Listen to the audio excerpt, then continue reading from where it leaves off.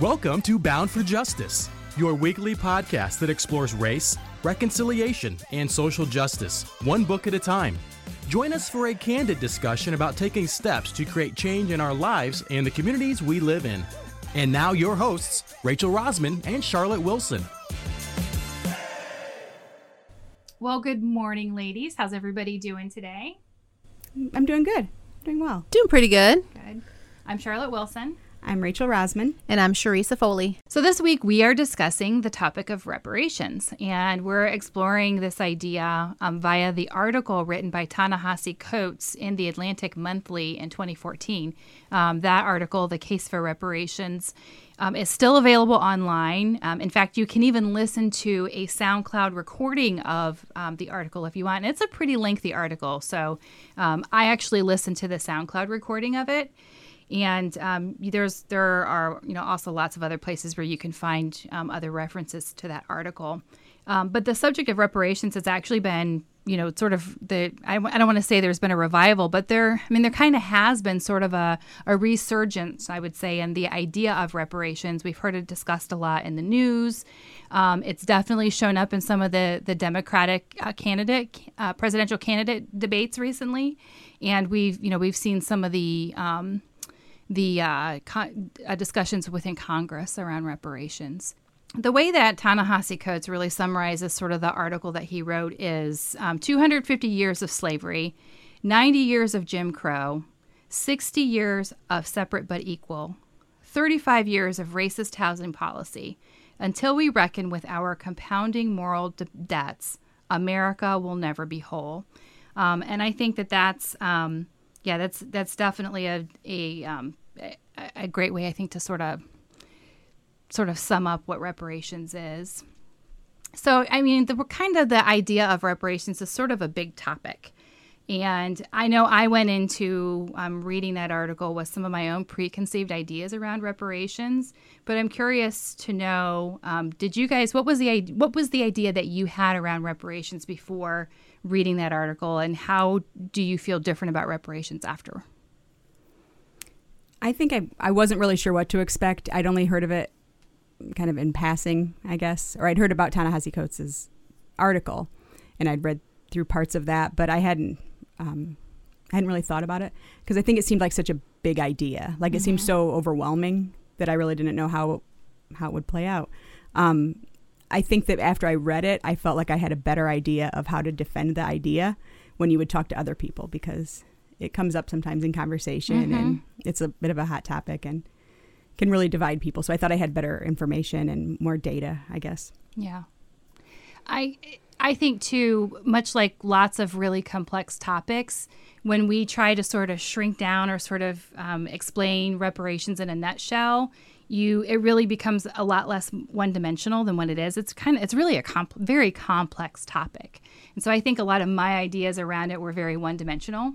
I know I listened to an interview with Ta-Nehisi Coates, which was actually fairly recent, maybe within the last few months. It was on the New Yorker podcast. We'll post a link to that podcast. But he was talking about why he wrote the article, and he harkens back to the Dave Chappelle show. I don't know if you guys ever watched the Chappelle show. And there's actually a skit in the Chappelle show where it's sort of the idea of like, what if we actually did have reparations in America? Like, what would happen? And it was meant to be funny. But Ta-Nehisi Coates said what he really was trying to sort of work against was this idea that reparations was a joke, that it was actually funny, like it was something that was never going to happen. And that sort of that one-dimensional idea, or sort of the funny view of it that we might see in a Chappelle show, he wanted people to actually take it seriously and think about like why it might be needed. So I don't know. That I definitely felt when I finished listening to the article on SoundCloud, I actually felt kind of embarrassed because my idea of reparations was like 50 Acres and a Mule or the Chappelle show skit, like I was going to get a check in the mail. And the way that the argument that he presents and the examples that he presents, definitely give you that full color view of what it means to enact reparations. I think also when you think of reparations, you think of like reparations for slavery and not everything that followed from then, like all these other issues that happened because of racism throughout all of history. Yeah. That's exactly how I experienced it, I thought I had a basic understanding, or what my understanding was very basic, I guess I should say, instead, the 40 acres and a mule. But after, reading the article, it's so much deeper and so much more than that. It's so much more compounded when you really break it down. And until you really dig into it and read about what it really is, that basic view is all you're going to have. So I took away a lot from it, and I learned a lot, and I was like, oh, I had no idea. I really learned a lot. So just for people who maybe still have that one-dimensional view and really haven't thought about what reparations is, do one of you two want to sort of give your take on how you would explain reparations now? I think it's trying to maybe, there's been so long throughout history that people were at such a disadvantage that it's trying to kind of get a group caught up. I think there's a quote, I forget who said it, but it's like you can't have somebody hobbled their entire life and then expect them to run the race and win or even be able to compete. That's not the exact quote. And I think it's sort of that situation. Like you can't have people who were constantly, throughout government laws, segregated to certain areas, having less, having to pay more for things, redlining, all this stuff happening, and then expect them to be able to be successful. And so what do we owe people to allow them to get up to the same level as everybody else has been at? Yeah. I mean, like when you think there's so much that goes into it and so many disadvantages that people have had to work through. So I think it was just kind of a way that the government sort of, how they can try to even the playing field a little bit more after hundreds of years of, disadvantage. Yeah, and I think one of the things that really hit me, I said, I was kind of embarrassed that I really didn't have an understanding. I really had no clue. I think one of my biggest sort of aha moments or embarrassment, and I almost hate to admit this, but I also feel like it's important for us to sort of talk about these places where we didn't realize how much of a blind spot we had on things. Earlier when we first started the podcast, we talked about the book, The Color of Law, which is all about housing discrimination. And that The Color of Law, that was written by Richard Rothstein. And Richard Rothstein and Ta-Nehisi Coates, they had talked, they know each other. And Ta-Nehisi, I think I'd mentioned, he really pushed Richard to write that book and get it out there because there was a lot of research he had been doing, and I think it was maybe going a little bit longer. And so Richard was really encouraged by Ta-Nehisi to get the book out. And now I understand why. And I didn't really get it. I mean, I didn't get that everything that Richard was talking in his book was directly, and I hadn't read The Case for Reparations because the entire article that Coates writes is all about housing discrimination in Chicago. And he tells this really vivid story about a gentleman who grew up in the Deep South and experienced discrimination. And, his family had success. They were working really hard as a Black family, and they had it taken away from them unfairly through discriminatory acts in the South. So then they come north and then thinking that, they're going to have a better life. And they experience the same discrimination again through housing discrimination. So I was really, and that was one of the points where I was really embarrassed, not realizing that reparations, again, isn't about slavery, isn't about saying, oh, we're sorry about, hundreds of years of slavery. It's about saying, no, we realize that there are things that are happening today that are causing inequities, and something needs to be done about it today. And also recognizing, I think, the whole idea of generational wealth, that it compounds itself. It's not just one incident that happened. It's something that happened and happens over and over and has long-term effects well beyond the initial incident.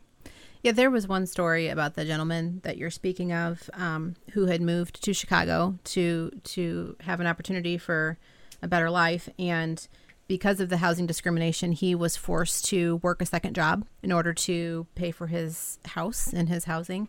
And so because he had to work extra, and because his house payment was higher than, some of the white families in his neighborhood, he actually had to take his kids out of private school. So his kids were discriminated against from having a better opportunity education-wise because he had such a high house payment that he wasn't able to afford the private schooling anymore. And then you think about, well, because he had to work a second job just to keep their house, he wasn't there. So their kids were not only deprived a better education, they were also deprived having a father in the home. So you think about it in that ways, and that's where that, compounding over time, that's where it really hit me as to, wow, it's not just about the 40 acres and a mule. It's about the whole, how Black culture has developed over time, and you have all these different things that, just not having your dad at home or having to work extra, not having a better education, that stuff compounds over time. And that was really hit home to me, that particular story. Mm-hmm. So in response to the Coates article, so as we mentioned, the original Case for Reparations article was published in 2014, so 5 years ago. Since we had sort of this, I would say, landmark article that really opened a lot of people's eyes around reparations.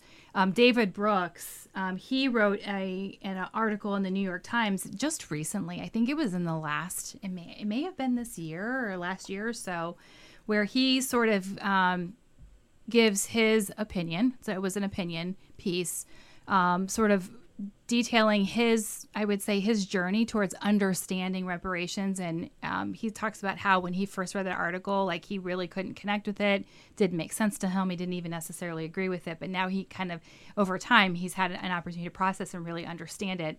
One of the quotes that he makes in that article, he says, reparations are a drastic policy and hard to execute, but the very act of talking about and designing them heals a wound and opens a news story.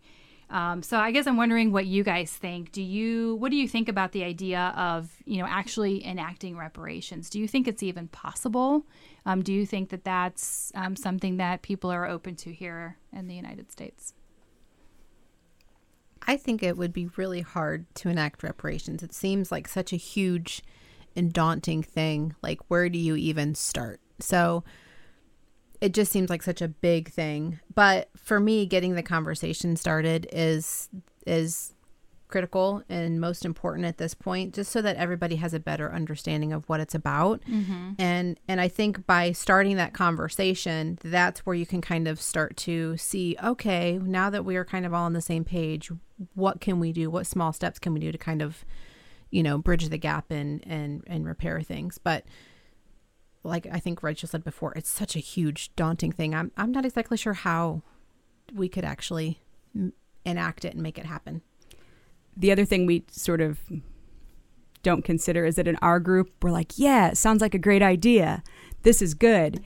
But then presenting it to the entire public, like saying something like that, there's always people who are going to put up a fight about something. Mm-hmm. And if you think about all the stuff that we're talking about now in the news with like gun control, global warming, police brutality, people are arguing so much about actual physical things that we can see happening. Mm-hmm. Like, the news has pictures all the time and we're seeing it. Whereas reparations is more abstract for people, I think. Like, well, I don't actually see how this is working. I'm not looking at this. I don't see slavery happening, and I haven't looked at any, I don't know the housing market. And so I think that if it would be presented, it wouldn't necessarily be welcomed by the general public. So I'm gonna push back on that just a little bit, because I think the idea of Coates' article was exactly what you just said. Like, people can't see it, right? It's so hard to get. And I think that was the whole point of his article, is that, look, like, here's an example of what we're talking about.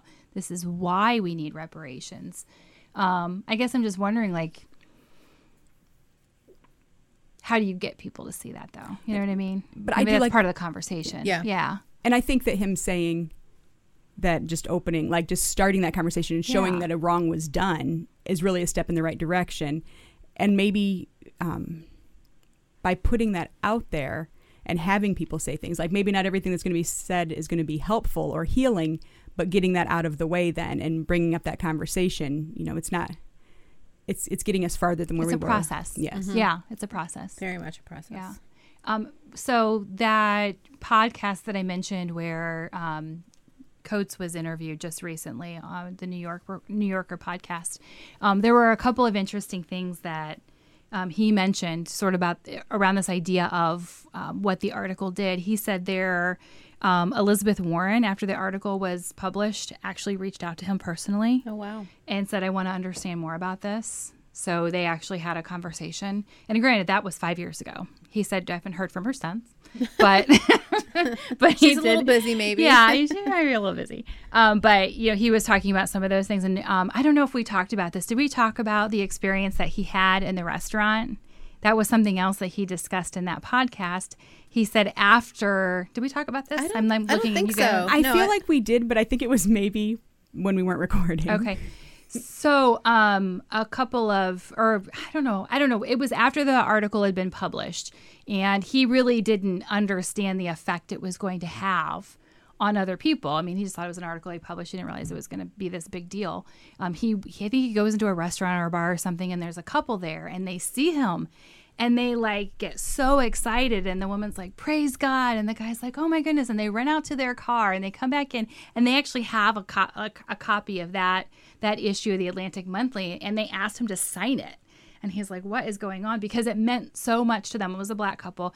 It meant so much to them to see the effect that the article had, and for him to so eloquently explain why this was needed. It had a real effect on them. So it was just interesting to sort of hear him talk about the experiences that he had as an author after the fact with the article. He also mentioned that he himself never had the intent that he's like, I don't know if reparations will ever happen. That kind of wasn't my point. My point was exactly what you said, Rachel, is for people to actually talk about it and even start thinking about it. Yeah. Which I think it certainly has had that effect. Most definitely. So I did want to bring up one other thing. In response to reading this article and kind of thinking about it and in preparation for our conversation, I wanted to make sure, obviously, having my own embarrassment about not really understanding reparations, I did a little bit, a little more digging. And I know that we've recently seen, well, some of us may have seen some of the comments that have come from Mitch McConnell in recent months. And, you know, Ta-Nehisi Coates actually went and testified before Congress around reparations. And that whole conversation came from H.R. 40, which is actually a proposal that's been, I think, on the books, waiting for approval with Congress for 30 years. It was originally introduced by a congressman that's no longer there. But basically the whole idea, this is the only thing that H.R. 40 is about. The whole idea is, the proposal is to create a commission to study and develop reparation proposals for African Americans. The only thing is to create a committee.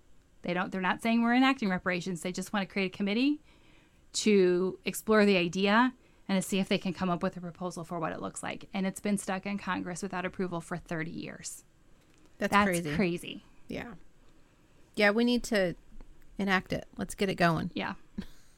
So, but I have to be honest with you. I think part of the reason why it's been stuck is because they know if it's like opening a can of worms, right? And then once you start looking at something, you can't turn away from it. Yeah. And there will be a responsibility to actually take action. So the other thing that I learned, which I thought was really interesting around reparations, is that, you know, we think about the government taking responsibility for enacting reparations for African Americans. One thing I'm not sure people know about when they think about whether or not we should enact reparations is that this has actually been done before. And this has actually been done before in the United States. Did you guys know that? No, not at all. No. So let me take a look here. Did I write it down? I mean, I know we've wronged people in the past. Really? But I didn't realize how they had repaid that. Oh, here it is. Okay, so reparations. Reparations were actually paid back in the 1980s to Japanese families and their relatives who were put in the internment camps during the war. Wow. Yeah, Japanese internment camp victims and their descendants were awarded reparations in the 1980s. I think the biggest difference between what happened with the reparations for the Japanese internment camp victims and their families versus what we might see for African Americans is the sheer volume of people affected. You were talking about 90,000 people who benefited or received some sort of payback with the Japanese reparations. Wow. You know, I just find it interesting also, we could probably do an entire podcast on this, that the United States is okay with saying, yeah, we really wronged the Japanese people after, for World War II. And sorry, here's our payback. But like, we had an entire group of people that we only brought over here to do wrong to. Like, we brought an entire group that we have no good intentions with, but we don't really owe them an apology. Like, I mean, it's just kind of a different, I don't know. I can't really get a grasp on why everything is so taboo to talk about, maybe. Or why it's okay. Like, yeah, we really wronged these people, or we really wronged these people. These people really had a rough go. But no, it's just part of history. Right. Like, we're still going to keep all these monuments up, and we'll keep this flag flying, and, everything's okay with this because we're not too ashamed. Like, we're not going to apologize over that one or pay anybody back. I think it's just overwhelming. I do. And I think, I hearken back to Rothstein's book where he does talk about reparations and what it would mean to sort of make right on housing discrimination. And he mentions, he's like, if we were to actually do something like this and do it in the right way, everybody's will have to do something. So everyone will end up paying up in some way, shape, or form. And I think that that's just a really hard, a bitter pill for folks to swallow, especially, if you think about like what Mitch McConnell said, we weren't alive during slavery and there's nobody here that so we shouldn't be paying for the, the sins of people who are no longer here. That whole idea, I think, is just a really tough one to get around sometimes. And I think that whole kind of like that piece of the pie thing where just because somebody's getting as much as me doesn't mean I'm getting less. Yes. And people really have trouble grasping that concept. Like, they have it more of if somebody's getting more pie, then I'm not getting as much, which is not the case. So I think with reparations, people are like, well, now how's that hurting me? Well, it's not. It's not hurting you. Somebody else is just being able to be at your level now that you've previously tried to keep back. Goes deep. Yeah, that's the key idea. I mean, you think someone's taking something away from me because I'm making it fair for the other people that have been wronged. It's, how dare you take something away from me that I didn't even really work extra hard for. Right. Like, that I was really never at a point where I earned it. Careful now there, Rachel. What you talking about? Okay, so I do have one more idea around reparations that I do want to share with you guys. And that is also something that I discovered, which I found very interesting. So we talk a lot about what the government should do and what the government should pay for reparations, or what the government's role is in reparations. But I actually found an article where there is a program that exists. It's in Washington State, where private citizens are taking responsibility and paying reparations to a Native American tribe that lost their land. And the people who are there, basically, there's been, I believe there's been like a lawsuit that's been out for a long time with this Native American tribe saying, hey, this was our native land. This was our ancestral land that's been taken away from us. And now you're profiting from it. We want our payback. We want our money. And instead, a private program's been set up where the people who are actually living there today, I don't know if it's an apartment building, but basically they're paying rent to the tribe through a private payment. So you, as a citizen who might be living on that land, had no idea that it previously belonged to a Native American tribe. You weren't here, you didn't know, but you are benefiting from the fact that there was a loss that was experienced by that tribe. You can choose to pay back that tribe for renting their land. And to date, they've actually received a total of $300,000 through the Real Rent program, where you can literally go online and say, I'm going to make a monthly payment. I'm going to pay this tribe. As a recognition of what they've lost. I thought that was awesome. That's really cool. That's like a voluntary thing. These people decide on their own to do this. That's really cool. Yeah, because they have a personal understanding for what that means. Wow. That's a great idea, but it does put it into more of a such a huge, like, overwhelming. Yeah. When you look at reparations. Yeah. So, but I guess I put that out there, though, as maybe a seed in it. And I think the one thing that's important when you talk about stuff like this is it's not a handout. It's a payback. And I think those are two different things. Very much, yeah. But so if you think in your everyday life, if you have a real understanding of the ways that you've benefited because of what the misfortune or disadvantage of other folks, if you have a recognition of that, then it opens you up to the opportunity of how can I pay that back? How can I say I recognize I can't control all of it. I can't do government reparations, but I can do this one little small thing that shows that I recognize and respect the role that you played in my ability to live the way that I do. I really like how you worded that. That was really great. I'm really proud of you, Charlotte. Don't ask me to repeat it. That was really well put. Nice job. Thanks. So does anybody have anything else to say about reparations? I know it's kind of a heavy topic, but I just think it's so important just to understand it more, understand it fully. Don't be afraid to talk about it, yeah, with people who are receptive, I guess. And it's still okay to laugh at the Chappelle Show. Yeah, because it is funny.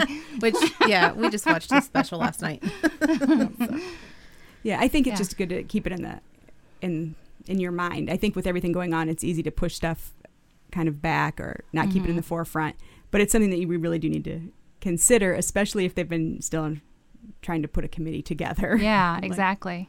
Well, and I mean, even that whole idea of reparations, I mean, even you think about something small that you could do, like, give to the local UNCF or some other organization that's working to assist underrepresented folks in the community. I mean, that's a way that you could choose to give back in a small way. So. All right, shall we move on to taking action? Sure. Taking action. Are you going to sing? Oh, taking action. You changed the song. I don't even know what the first one was. I don't remember. Taking action. I'm not as good as Sharice. I didn't get the singing genes. I know everybody's like, no, you did not. No, stop. So, taking action.